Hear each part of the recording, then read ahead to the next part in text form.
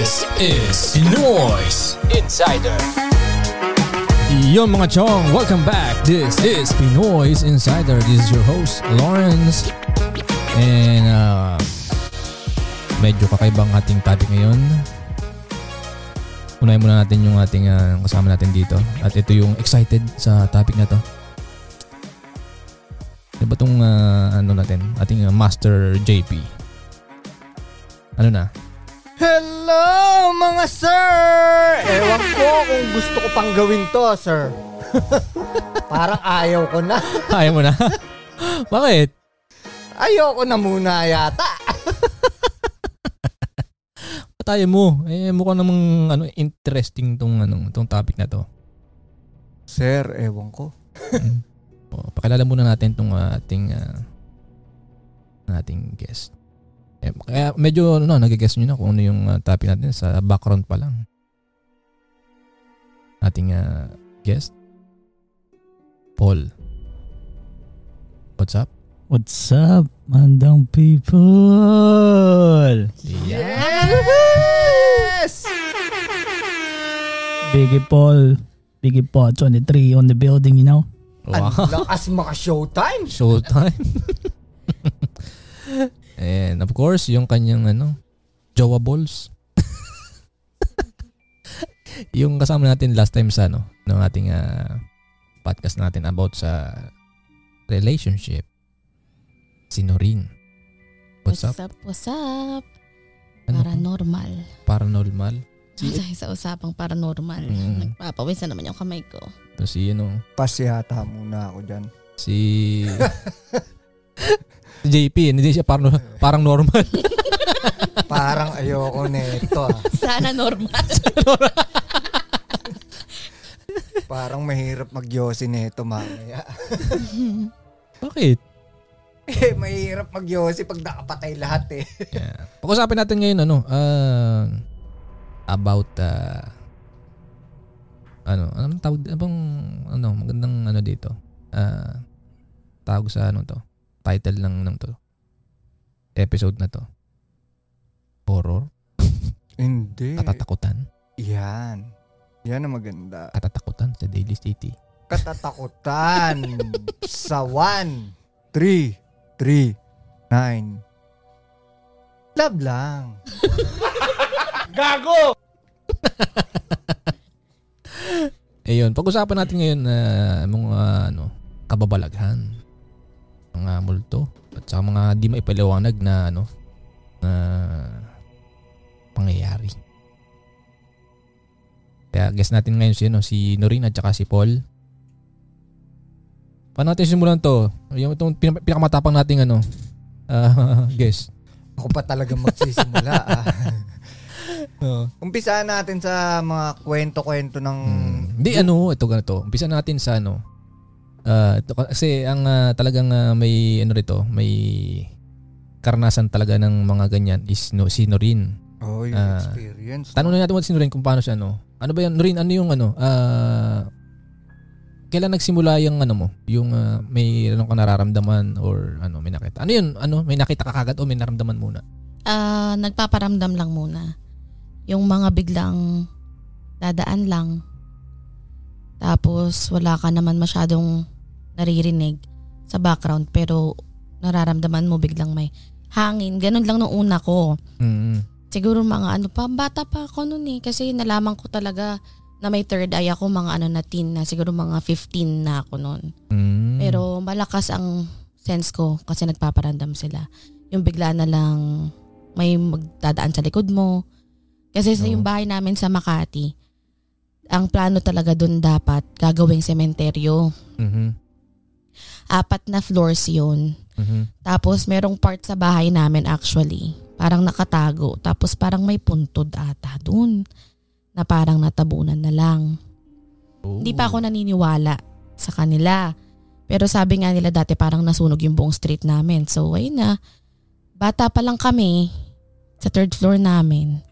Yung mga kaibigan ko naglalaro kami sa baba. Tapos, siguro hindi pa yun mga 15, hindi pa ako pa 15 noon kasi bata pa talaga kami, naglalaro pa kami sa labas eh. Ginagaya doon sa may 3rd floor namin, gumagaya sa amin. Kung ano yung nilalaro namin, nilalaro rin nila. Kinikilabutan ako. Yung parang, ano yun no? Yung doppelganger ba yan? Oo. Pero marami sila? Oo, marami rin sila. So, hindi na lang namin pinansin. Pero naalala ko nung bata kami ganun. Yung my daddy is a driver. He belongs to. Tas nung tumigil na kaming lahat magkakaibigan, diretso pa rin yung anino. Wala namang batang nakatira dun sa third floor namin noon. Hindi kaya may nagambala kayo? Wala, hindi naman kayo masyado nag-stay sa bahay namin Hindi, pero sabi mo, di ba yung... Sa street namin. Yung kinakatayuan doon ng bahay nyo, dapat nakaplano yun na parang... Cemetery yung buong yun, oo. Pero hindi, palagi naman sa Pilipinas, di ba? Puro naman naglalaro mga bata sa labas. Yeah. Wala namang punong malaki doon. Yeah, normally. Tas doon na nagsimula, hindi ko pa alam na may third eye ako. Tapos ito, siguro kasi ngayon, siyempre maraming mga tao hindi naniniwala. Ano yung masasabi mo doon sa mga tao na yung mga ganun, mga hindi naniniwala? Ang palagi kong sinasabi sa kanila, nire-respeto ko naman yun kung hindi kayo maniwala. Yeah. Pero pagka nangyari na sa inyo mismo, kasi katulad dito may mga naging kaibigan kami, may pinupuntahan kami sa Stowe Lake, ganyan. Hindi mga naniniwala, di ba? Yeah. Tapos hindi sila nakikinig sa akin. Sabi kong ganun. Kasi may beyond na point na doon sa place na yun na gusto na pa nilang puntahan. Malakas na yung sense ko na wag niyong puntahan. Tapos parang ang nangyari sa amin nung gabi na yun, sabi ko, sige, wag kayo maniwala. Sabi ko, kasi nga may nararamdaman na ako, may nakikita na ako doon. Tapos parang ilang beses kaming naligaw ata nung gabi na yun. Stowe Lake? Sa Stowe Lake. Pero sir, saksi ako doon, sir. Kasi matagal ko ng kaibigan to eh. Nung pumupunta kami ng Stowe Lake, talagang hating gabi, inaabot kami ng 2:00, 3:00 sa Stowe Lake. Naglalakad lang. Pero meron kami talagang trip na maglakad papunta dun sa statue. Kung nasan yung statue nung sinasabi nilang white lady. Taas yata, di ba? Oo, yung may 2 bata na namatay. I mean, sabi mo naligaw sa Stowe Lake. Sa Stowe Lake, naliligaw ka? Hindi na alam kung paano kami makabalik. Wow. Naligaw kami. I mean, sa mga nakikinig kung sa mga hindi taga rito sa lugar namin, yung Stowe Lake po is lang siya, parang paikot lang. Oo. Paikot lang siya na halos parang mag-aano ka na parang paano ka maliligaw dito. Pero ang Stowe Lake, sir, kasi is haunted. Haunted ang Stowe Lake. Kaya nga, yun nga yung kasi nga paano ka maliligaw kung walang kakaiba. Yeah, inabot kami doon ng mga 3:00 yata tayo noon, di ba? Para makalabas. Sino yung mga kaibigan mo yun? Tumuloy pa rin sila? Oo. Kami. Sila tumuloy. Tapos hindi na ako kasi nga mabigat yung loob ko na tumuloy pa. Basta yung sa mga hindi naniniwala, okay lang naman. Pero pagka sila na yung mismong naka-experience, maniniwala na kayo. At saka sir, eto pa. Nung isang beses, nung papunta kami ng Stowe Lake, talagang parang may pumipigil sa amin. Kasi merong isang tao, 'di ba, Paul, yung si McDoy ilalagay sana sa trunk. Sino rin. Si McDoy yung sa trunk, 'di ba? Tapos na-aksidente kami. Ano yun? 3-4 na sasakyan yata tayo nun, 'di ba? Para hindi kami matuloy, na-aksidente kami. Pero talaga, gusto nila ilagay sa trunk. Kasi yung instinct ko talaga, sabi ko hindi. Huwag nyo siyang ilagay. Walang sasakay ngayon sa trunk. Oo. Yung mismong gabi na yun. Kasi sir, kami nun, punuan talaga. Pagka lumaan kami nun, punuan. May isang bagong tropa, di ba? Na gustong sumama talaga. Na-aksidente. Apat na sasakyan tayo nun, di ba? Kaya nga sabi ko, parang may pumipigil talaga na ayaw tayong pabalikin dun. Pero nakita mo yung kung anong meron doon sa Stowe Lake? Ako narinig ko, tsaka yung nakita ko ata yung bata eh. Yung bata ba yun o yung nanay? Yung bata. Bigla yung nagkaroon ng baby footstep. Yung nilalakaran namin. Kasi ibang group of friends naman yung kasama namin. Tapos hindi na kami tumuloy. Tapos ayun, kasi may narinig na rin ako na parang umiiyak yung bata. Paanong baby footstep? Yung nakikita nyo sa yung nilakaran nyo, ganun? Kung saan kami naglalakad, doon sa unahan namin, bigla na lang nagkaroon ng baby footstep. Yung galing tubig yung bata, tapos naglakad sa patag. Sa ano yun? Yung may oo. Sa buhangin. Medyo buhangin na part. Oo. Kaya hindi na kami tumuloy. Tapos biglang nawala. Dumating, halos naabutan namin yung tulay. Oo. Banda sa tulay, doon na namin narinig yung bata na umiiyak. Pero alam nyo ba ngayon, babalik lang namin nila Aba nung nag-boating pa kami sa Stow Lake. Umakyat kami sa taas. Ganun pa rin yung buhangin pero wala na rin yung rebulto. Umabot pa kami sa bridge. Inakyat ko sila para makita nila kung ano yung pinupuntahan natin dati. Tinanggal na yung statue? Wala na dun. Wala na. Umikot kami, wala dun. Kaya nga sabi ni Aba, kala ko ba nandito yung yung statue? Sabi ko nandito talaga yan. Sabi ko, ewan ko, bakit ngayon wala? Tinanggal na. Dalawang statue dun eh. Isa sa taas, isa sa baba. Yung isa, yung nasa baba, sa yun, banda sa lake. Pero yung nasa taas, yung lang yun yung nanay tsaka yung unang anak. Pero ang pinuntahan namin is yung sa may unang anak. Wala na dun. Oo, tinanggal na. So Norin, ano yung parang ano yung first time mong makakita talaga? Paano nga ba? Ang dami di ko na kasi maalala. Yung matatandaan mo? Yung pinakamatandaan ko is kasi may yung bata nga na sumama sa akin. Oo. Ano yun, sa Pampanga. Mm-hmm. So sinama ko ng isa sa mga best friend ko sa Pilipinas magbakasyon. Kasi yung tito niya taga Pampanga, doon ang bakasyonan nila. Oo. Syempre probinsya, so parang naniniwala rin sila sa mga ganun. No. Though wala namang kunento sa akin na ganun, hindi rin nila alam kasi. Mm-hmm. Basta may sumama sa akin na bata, tapos sa gabi, kasi mas maano ang third eye ko sa gabi. Parang pagka half awake ako, mas doon active talaga, sobra. Tapos sabi nung tita ko, kasi meron akong tita na parang nakakagamot ng kulam, nakakakita ng mga ganyan, ng mga nakikita niya kung ano nakikita mo. Ganun siya. Wow. Kasi dati siyang taga Bisaya. Oo. Tapos ayun, meron siyang may dasal pa nga siya sa likod. Hindi ko na alam kung maniniwala yung lahat, pero ganun nga. Tapos kada matutulog ako, parang after nung bakasyon namin na yun, pagka matutulog ako, lalo pag mag-isa ako, parang may tunog ng Nintendo, may maglalaro, tapos magigising ako. Tapos, pero hindi yung normal na gising lang kasi pero parang andun ka. Oo. Andun kung saan yung mismong setting ng tulog ko, andun talaga itsura dun sa panaginip ko. Oh.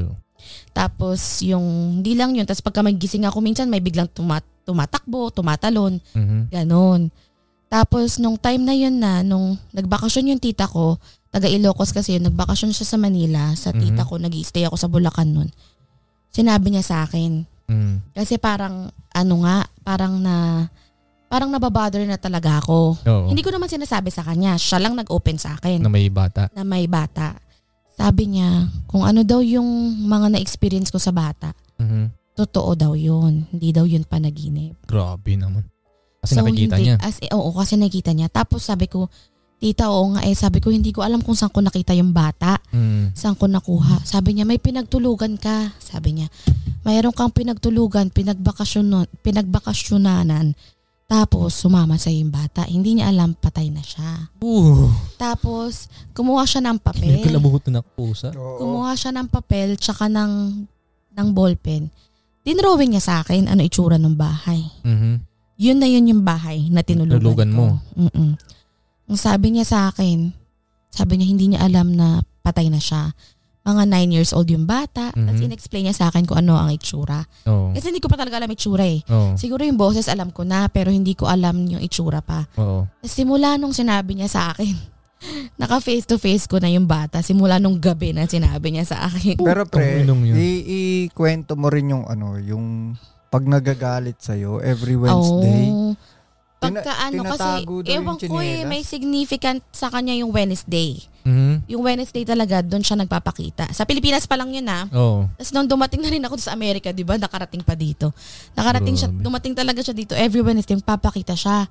Tapos dati sa Pinas, may hinahanap akong tsinelas. Kapare sa tsinelas. Tapos kinausap ko siya. First time ko siyang kausapin nun. Sabi ko sabi ko sa kanya, hindi ko mahanap yung tsinelas. Sabi kong ganun. Kung tinago mo, ilabas mo. Sabi kong ganun. Tapos nagtampo siya, hindi siya nagpakita sa akin. Oh? Pero pagka umiiyak ako, papakita siya sa akin. Kaya sabi nung tita ko, na nakakagamot nga ng kulam and everything, sabi niya, itry mong wag mag ng sama ng loob sa isang tao. Kasi baka may gawin nga daw siya. Wow. Kasi nagkaroon din siya ng ganun. Nagkaroon siya ng ganun, kaibigan na babae. Tapos parang meron siyang kinagalit na isang kaibigan pa.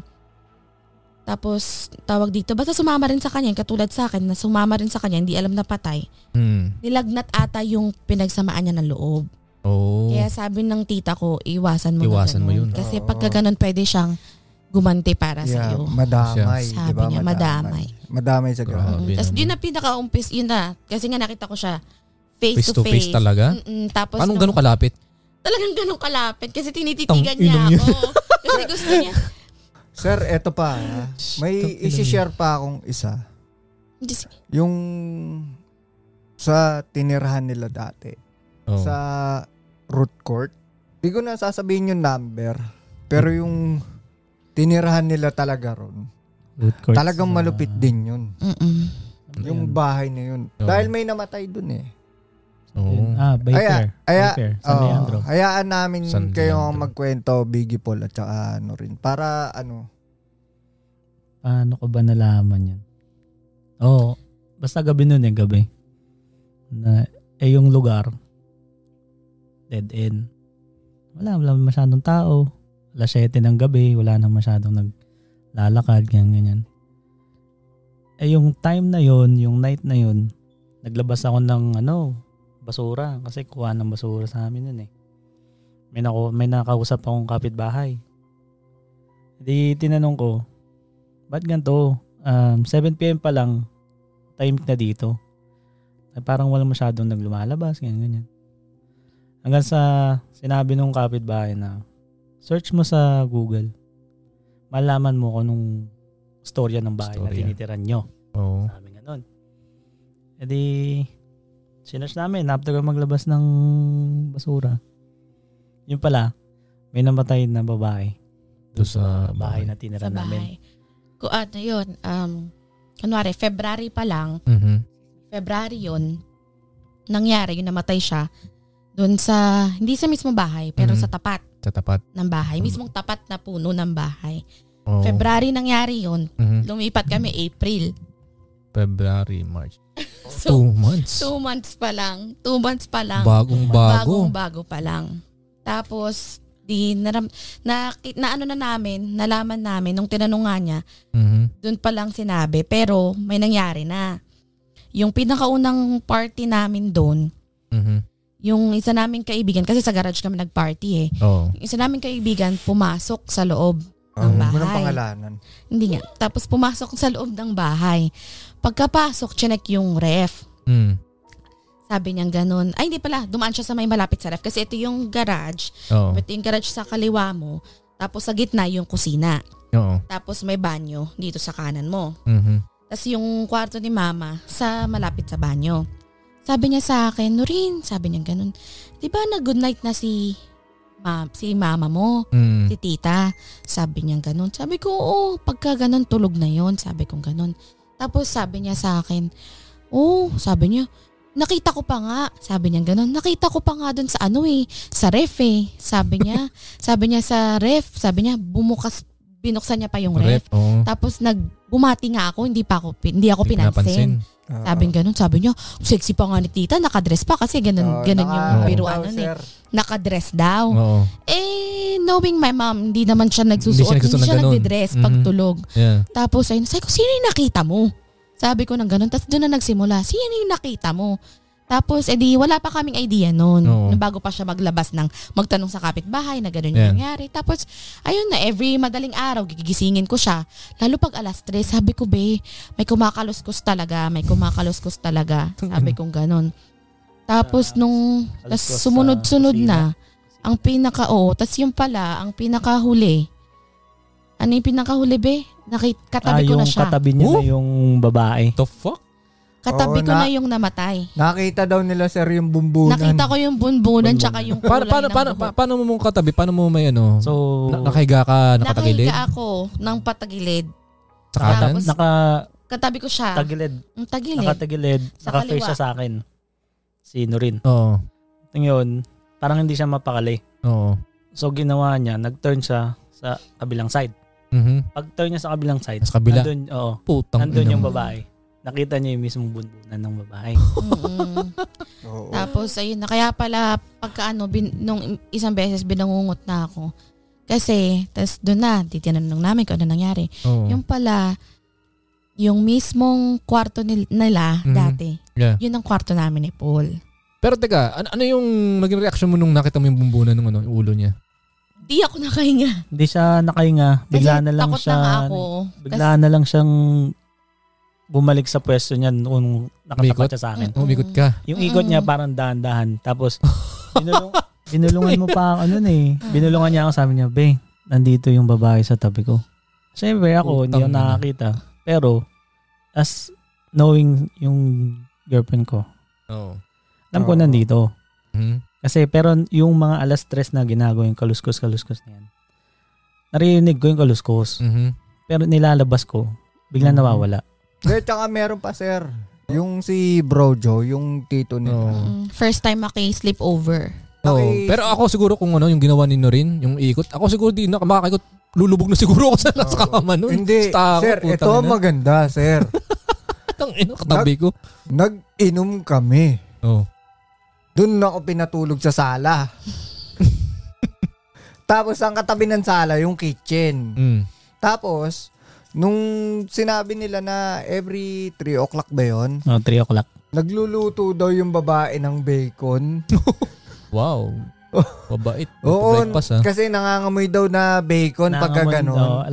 Mga 3:15, basta almost 3:30, madaling araw.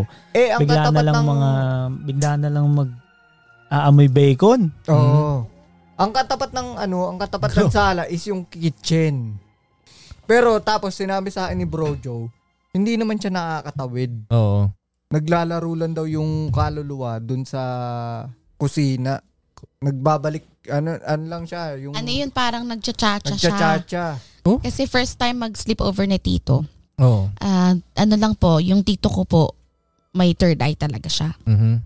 So first time niya matulog doon sa sala. Kasi andun yung sala, andun yung kitchen. Tapos sabi niya parang, yung sa may horror, na parang pag-ganon-ganon lang, lakad ng pabalik. Oo. Tapos papunta yung multo. Grabe. Sabi ko, di ba ibang horror, bigla na lang. Mm-hmm. Bubulag na sa mukha mo. Buti hindi naman gano'n nangyari. Pero parang nag-chacha daw. Tapos in-explain din sa akin ni Tito ko anong itsura. Hindi ko pa kasi pinapakita sa kanya yung Facebook eh. Tapos nung nalaman ko na yung Facebook ng babae, pinakita ko sa kanya yung description niya, yun mismo yung description ng babae. Rin pakita mo kaya dito kay Sir Chong. Ayoko na nga i-search eh. Para makakita niya yung picture. Yun kasi, nga, kasi alam mo ba nung naglilipat din kami doon? Ayoko, baka mami makatabi ko yun. Masampal pa ako ni Claire. Hindi. Alam mo ba nung... Ba't may katabi ka dyan? Tartado ka! Nung naglilipat kami gumagaya ka pa Kevin?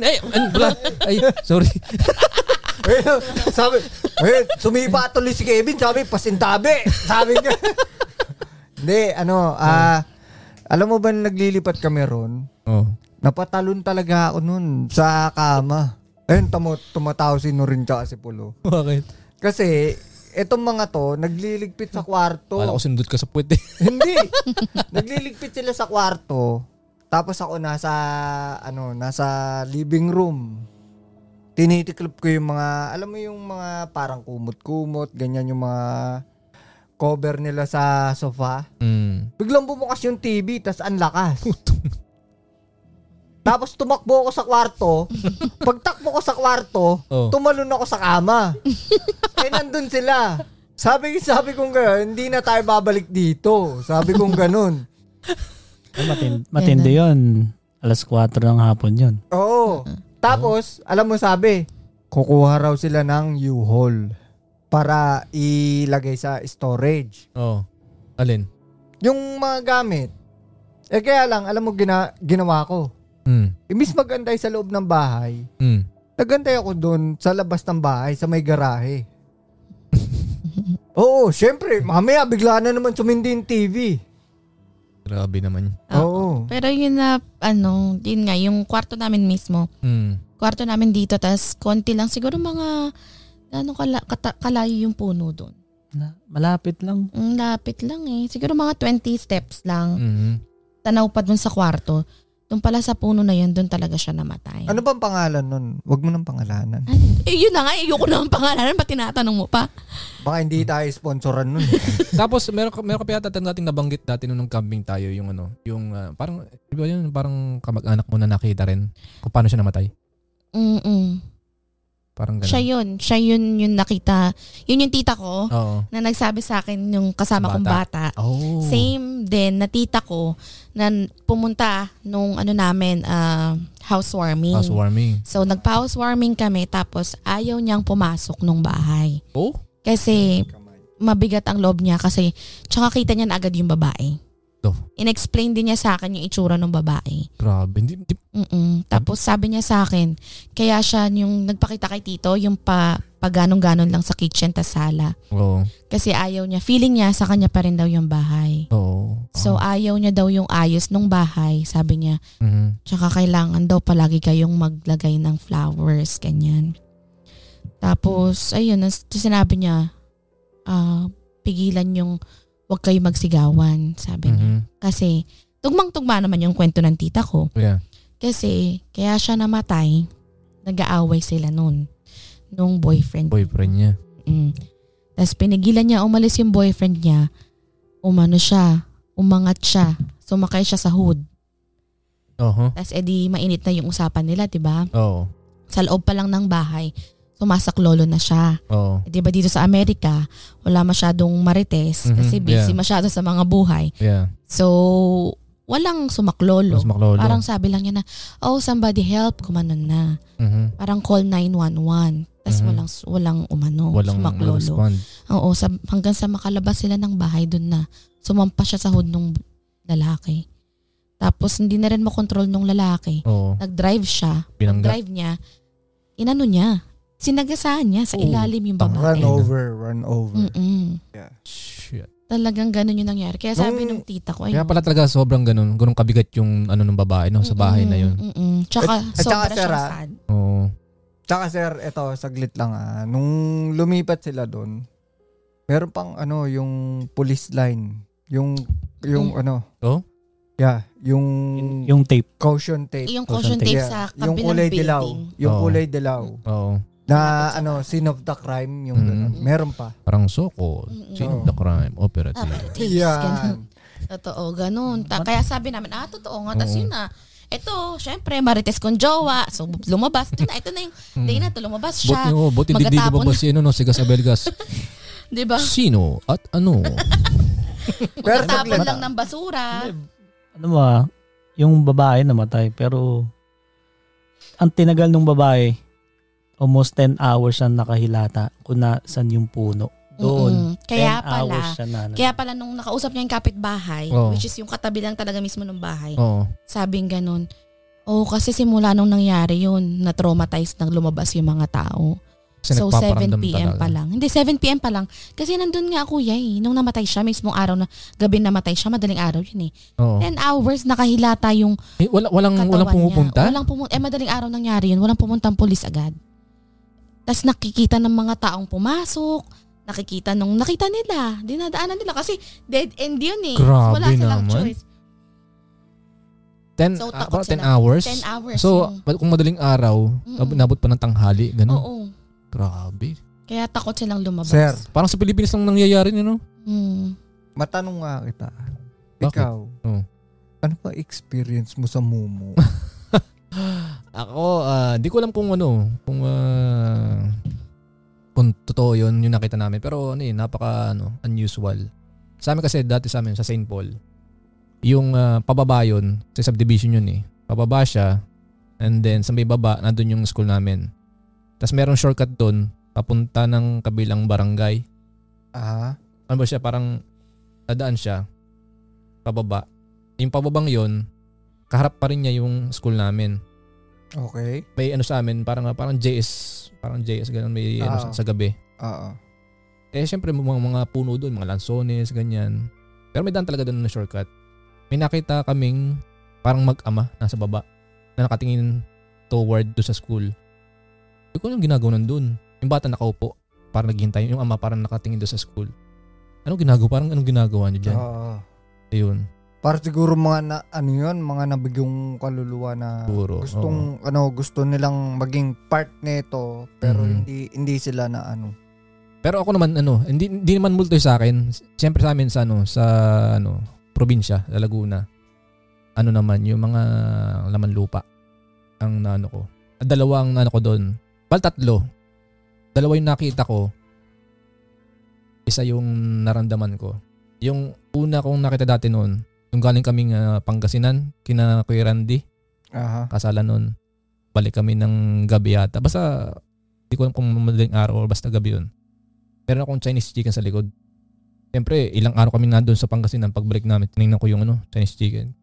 Tingnan ko. Yung kulungan ko nakaangat sa lupa. Yung may paa siya.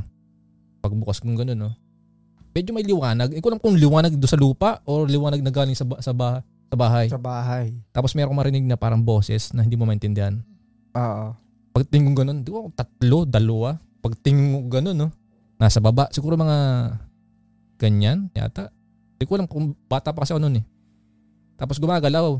Pagalaw siya. Hindi siya yung pagtingin ko gano'n.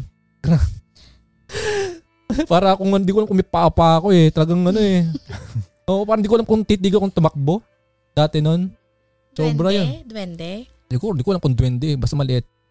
Tapos dati naman yung isa, kapre.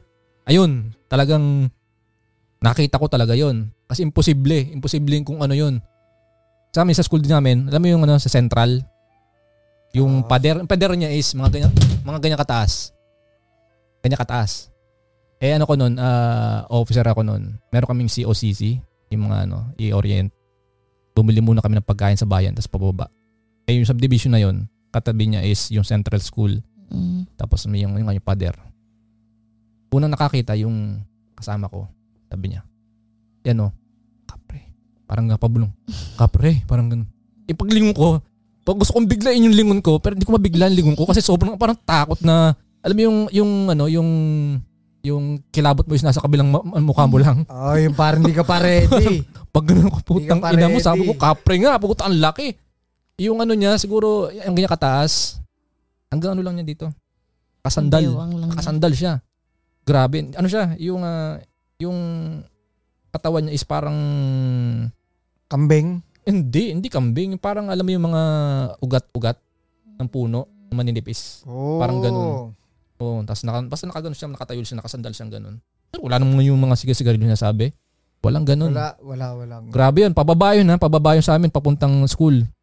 Yung takbo ko nun, hindi ko alam kung lumilipad na ako sa bahala kung madapa ako, putang na bahala na, sabi ko. Di ganun naman talaga pag nakakita ka talaga. Sabi ko, kung vlogger ako nun, putang ina. Taas ang views ko nun. Hey guys, hinahabol ako na itong kapre, guys! Sabi mo. Oo, di ba? Ayun lang ka nun.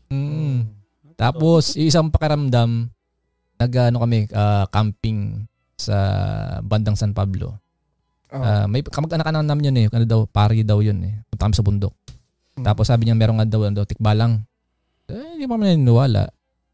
For a little bit. Kasi nga, yung kapre pero tikbalang. Pero nung gabi, nung na kami, kakwento kami, dapat kayo alas 12, siyempre kwentuhan, camping. Nung patulog na kami, alam mo yung takbo ng kabayo, yung takatak. Oo. Mabilis na ganun. Mabilis na ganun talaga. Hindi ba tikbalang yun? Tikbalang yun. Sabi nung pisa namin na yun, tikbalang yun. Sama namin si Apang noon. Wala kung ano ni Apang yon, narinig niya. Kasi yung ang mga nahuli na umalis noon is yung mga medyo matatanda. Pinauna na sila. Narinig namin. Pero sir speaking of camping, may experience din kami nila Paul at saka si Norin sa lake. Papangalanan pa ba natin? Baka Camacho? Lake Camacho? Ayan, medyo Machile? Basta may lake. Dyan sa lake na yan. Yung lake na yan kasi nag-party kami dyan ng gabi.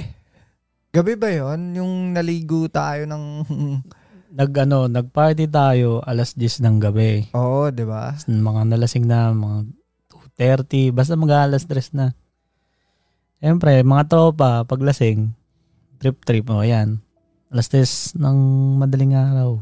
Mga nagtalunan sa lake. Sa lake. Yan. Hanggang sa umabot kami sinabihan ko na sila, Sinabihan ko na sila na huwag nang maligo ng ganong oras. Mga 2:30 yun. Hindi naman kami naligo sa shower. Doon kami naligo sa lake. Sa lake nga. Sabi ko nga huwag na kayo maligo sa lake. Pero tinuloy nyo pa rin. Kasi masarap nga yung panahon. Yun. So, basta saktong 3:00. Yan, tanggalan damit. Tumakbo sa lake. Yan, swimming. Halos umabot din ng 30 minutes. After noon, ayan. The next day, okay lang. Umalo ng 10:00 ng gabi ulit. Ayun na, doon na, nagkaroon na ng mga pakrimdaman. Yung mga kakaiba. Kakaiba, basta. May bata kaming kasama. Yung bata ang una nakakita. Hindi makatulog. Ayaw na lumabas ng kotse. Ayaw lumabas ng kotse. Iyak ng iyak. Tapos tinuro din ng bata kung nasan yung nakikita niya. Nakita niya nakatambay daw sa puno. Which is kung nasan yung tent nila Ate Aba. Pumapalo nga sa ulo ko di ba? Tapos yun na. Madaling araw, nag-ano na kami, pack up na lahat. Kung ano itsura nung pinag-inuman namin, ganun pa rin.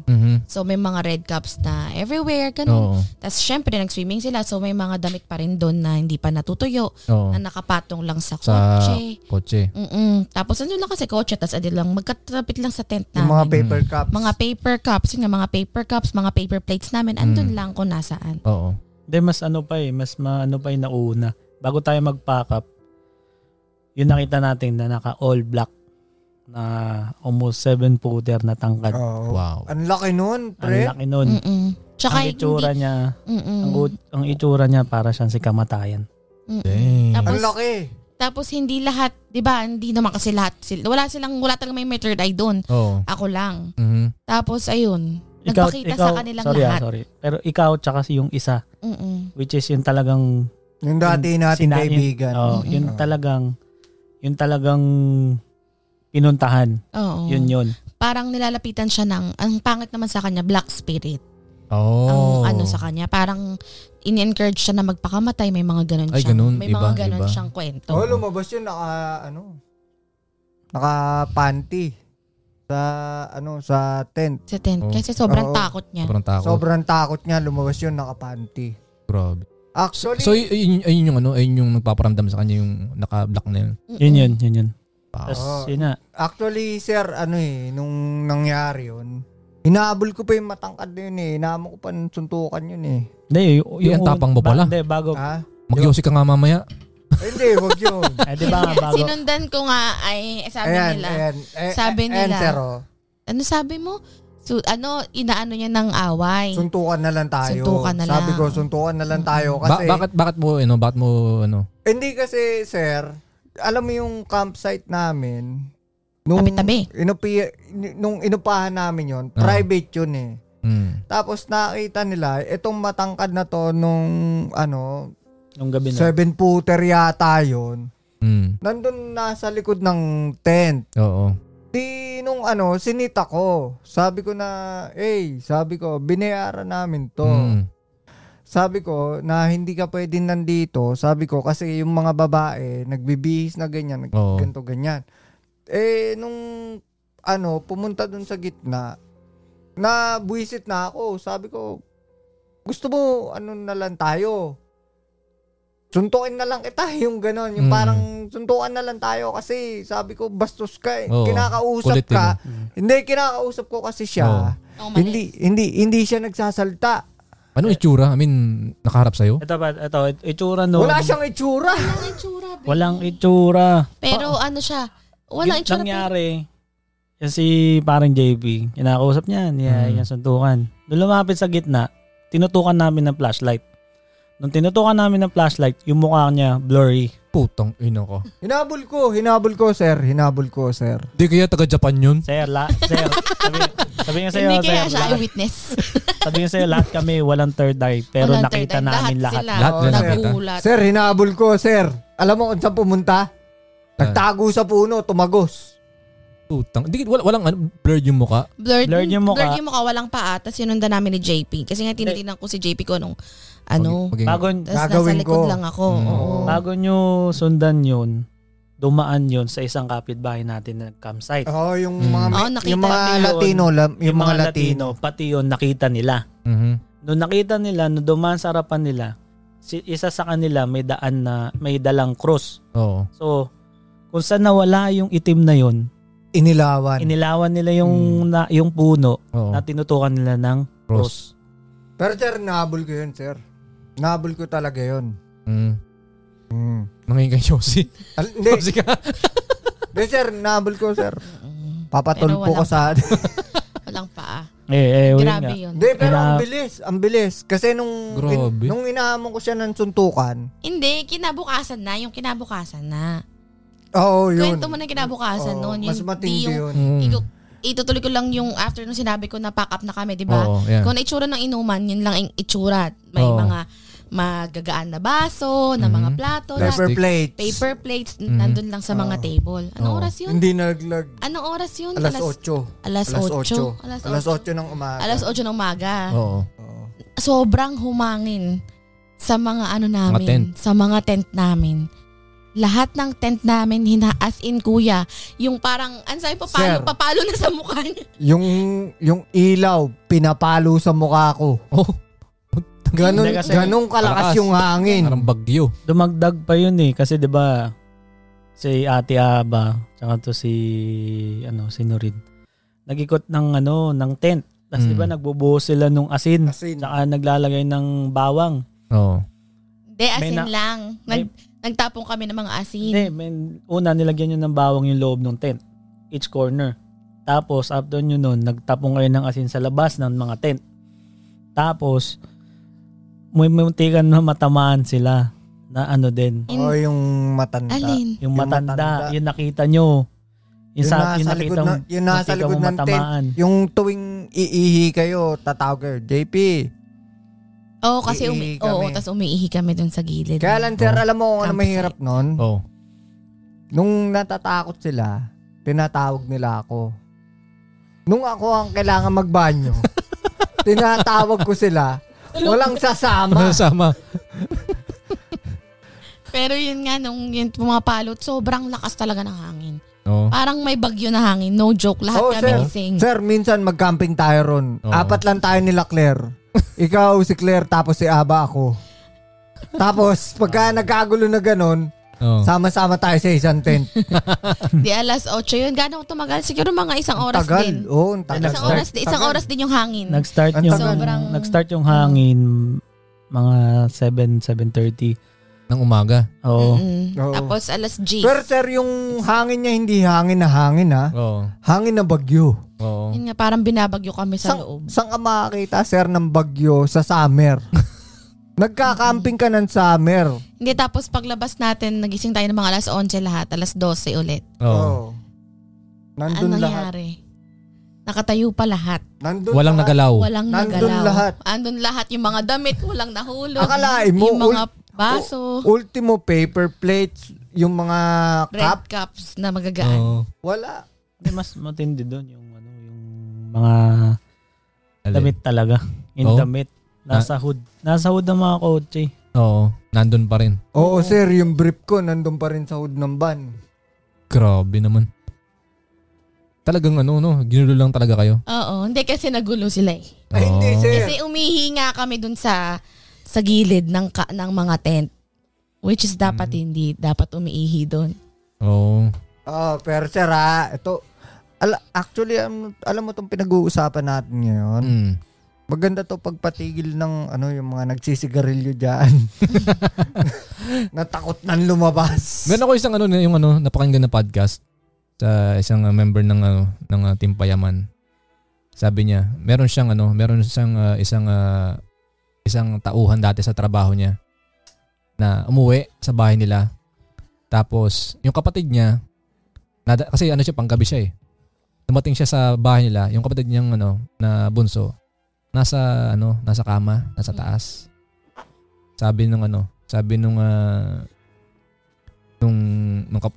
doon sa ba't di ka pa natutulog? Sabi niya, patayin ko na tong ilaw. Medyo maaga pa, matulog ka pa. Sabi nung kapatid, ate, wag mong patayin yung ilaw. May monster sa ilalim ng kama. Sabi niya, kalokohan mo. Sabi niya, sinili pa rin niya. Nakita niyo kapatid niya sa ilalim. Tapos sabi nung kapatid niya na nasa ilalim, te, wag mong patayin yung ilaw, yung monster nasa ibabaw mo ng kama. Ay, ayun. Oh, shit. Nangyari yun sa akin nung Pero hindi naman yung talagang sobrang close contact. Pero patay na pala siya nung araw na yun. Nakita ko pa. Oh, wow. Yun yung nakasasi Tita Maricar. Yung sinabi ko kay mama. Kasi nagbabakasyon lang yun dito eh. Oo. Parang kung saan yung tinitira namin dati sa San Francisco, doon siya. Siya yung dati nakatira. Oo. Tapos nagpang-abot pa kami. Parang habang nakatira kami doon, nandun siya sa isang kwarto. San Francisco. Tapos, ayun lang nangyari. Parang nakita ko siya sa Muni, sa downtown. Oo. Tapos like, si Tita Maricar pala nandito. Sabi ko sa isip-isip ko. So, nung nakauwi na ako, sinabi ko kay mama. Sabi ko lang, ma, dito pala si Tita Maricar nagbabakasyon. Sabi niya, anong nagbabakasyon? Kakamatay lang kahapon. Wow. Sabi niya. So, yung mga ganong ko. Mahirap din. May mga ganong. Ato, meron pa ako isang na-experience nung namatay yung daddy ko. Kakauwi lang. Umuwi yung mami ko nun eh. Yung kabaong ng daddy ko is, ang kulay niya is gold. Tapos, siyempre, red carpet. Tapos karap yung mga bisita. Tapos yung likod ng mga upuan is yung hagdanan pataas. Natutulog ako sa taas. Katabi ko mami ko. Parang gitna ng gising tsaka tulog. Nastak ako. Nakatagilid ako. Kung ano itsura nung yung kabaong, yung shade ng gold, ayun ang shade lahat. Tapos di ako magising. Alam kong gising ako. Di ako magising. Tapos nakikita ko yung mga yung carpet, kita ko. Tapos yung mga bisita. Di ba tanda ko sinong bisita yon? Tapos nung pinipilit kong gumising, nawawalan ng hininga. So relax. Just parang gusto kong magising. Ginising ko ni mami. Alam ni mami, ako ang tanda ni mami to, pero alam niya. Naghahabol akong hininga. Ginising niya ako. Tapos nung bumaba ako, kung ano yung nasa nakita ko doon sa sila yun. Yun, isa pa yun. Oh, yun. Doon, gano'n na itsura ng ko, kuya. Pagka may bago akong tinutulugan, tapos gustong magpakita sa akin ng multo, gano'n ang nararamdaman ko. Kasi nga, mas malakas ang third eye ko pagka gano'n. Tapos doon ako nakakita ng mga bagong multo. Oh. Pagka bagong tulog ko sa isang lugar. Oo. Ganon. Kaya bawal ako matulog mag-isa. Kasi munti ka na ako dating masapian. Yun nga yung Tita Maricar na yun. Grabe. Hindi na. Tapos ayun na, yung pinaka-worst talaga. Yung feeling, di mo ma-explain. Pero yung naramdaman mo na yun na kung ano itsura nung setting na nasang ka, ang ganito, doon ka natulog, doon yung panaginip mo, ganon na ganon ang nangyayari sa akin. Pero ako nga lang, ang nangyari lang sa akin, may mga bagong character lang. Wow. Ito, iba dito. May natulugan ako sa, di ba, sa korehidor.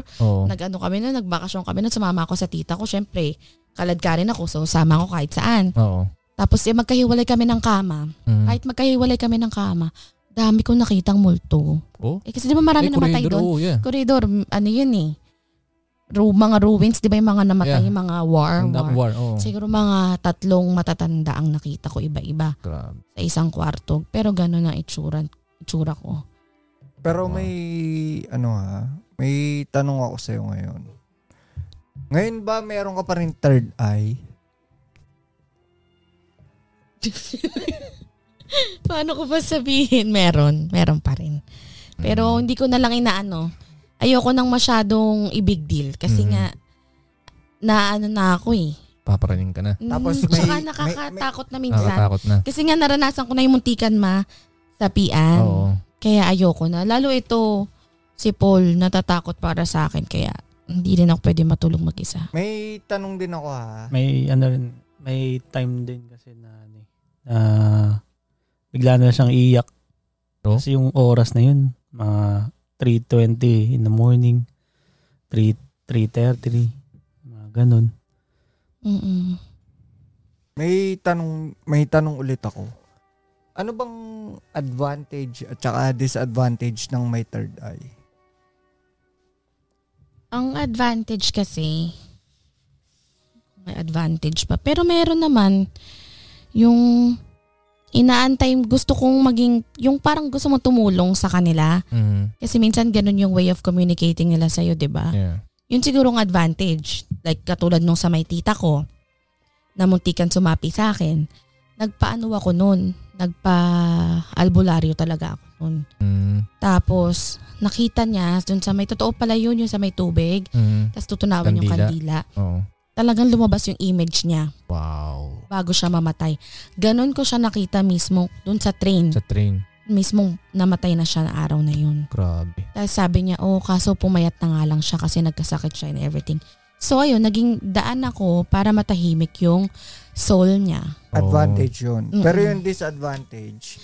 Disadvantage, syempre parang yun nga, normal na lang sa'yo. Diba? Parang normal na lang sa'yo. Tapos yun nga, natatakot ka na sumapi sa'yo. Tsaka sabi, natanda ko dati nung camping, nasabi sa'yo nasabi ng tito mo na karamihan din talaga ng mga nagpapakita nasa simbahan. Maraming simbahan. Tsaka syempre sa mga ospital. Marami. Tsaka nakakatakot yung mga multo kasi dito sa Amerika. Bakit? Diba kasi hindi katulad ng buhay natin sa Pilipinas. Hayahay tayo, diba? Oo. Aggressive. Dito aggressive. Marami sa kanila yung antag ng Poltergeist. Poltergeist. Tsaka Karen Ghost. Yung mga galit sila sa buhay. Ganyan. Kaya mas nakakatakot. Hindi katulad sa Pinas. Medyo mababait pa. Mababait pa, no? Wow. Tsaka marami sa atin, hati yung gano'n, merong, lalo na sa mga, may mga multo, merong mga engkanto, no? Ikaw, may naranasan ka na ng engkanto? Engkanto, wala. Multo, meron. Oo. Nung field trip namin ng first year high school. Di ba ang field trip sa Pilipinas, ang alis nyo ng bus is 5 a.m. 3 o'clock. Kasi yung bahay namin, malaking bahay. So meron kaming, bago ako pumasok ng banyo, meron kang parang lababo doon. Nagilamos ako doon. May nagpakita. Sino? Sa salamin? Oo, sa salamin. Puting babae. Tapos pumasok ako ng banyo, nagmadali ako, doon ako nagsisigaw. Oo. Salo yata. Nag-delay pa yung pagsigaw mo. Hindi. Kasi syempre, nakakita mo yung puting babae nandun sa likod mo. Para hindi halatang takot ka, pumasok ka ng banyo, doon ka magsisigaw. So, hindi ko pati shower. Paano ka sumigaw? Oh ha! Kumanta pa nga ako eh. Bahay kubo. Para lang wala akong marinig. Akala ko pagsigaw parang yung sa Let It Go eh. Kaya lang sir, alam mo kung nakakatakot? Oo. Yung bubuksan ko ulit yung pinto palabas. Kaya nung bubuksan ko yung pinto palabas, sumusuntok na rin ako. Oh. Bahay ko ba? Sumusuntok na rin ako para tamaan na kung sino tatamaan. Ayun. Ano rin, anong nasabi mo? Last message. Ano nga ba? Kung katulad ng mga yung gusto mag-have fun lang sa mga Ouija board na yan, yung mga tatawag na mga espiritu kasi hindi sila naniniwala. Wag na nilang subukan pa. Kasi kung di ka naman talaga eksperto sa mga ganyan, pagka nagambala ka na, hindi mo alam kung sino yung kinakalaban mo. Tsaka yung pagka yung katulad yan, sa may camping kami, umihi kami kung saan-saan. Yung mga ganun ba, hindi natin alam kasi mayroon talagang mga espiritu kahit saan. Ikaw, Paul? Sa akin, kung may mga jowa kayong mga jowa kayong third eye, tamang supportahan nyo. Sa tabi lang kayo palagi. Kasi mahirap din eh. Huwag nyo pabayaan matulog mag-isa yung mga yan. Pag walang third eye, wala na. Patulogin mo mag-isa. Yung magsaya ka sa labas. Basta yun lang. Kung tingnan nyo rin. Ako naman, hindi nyo rin alam anong mangyayari. Last say ko is ito.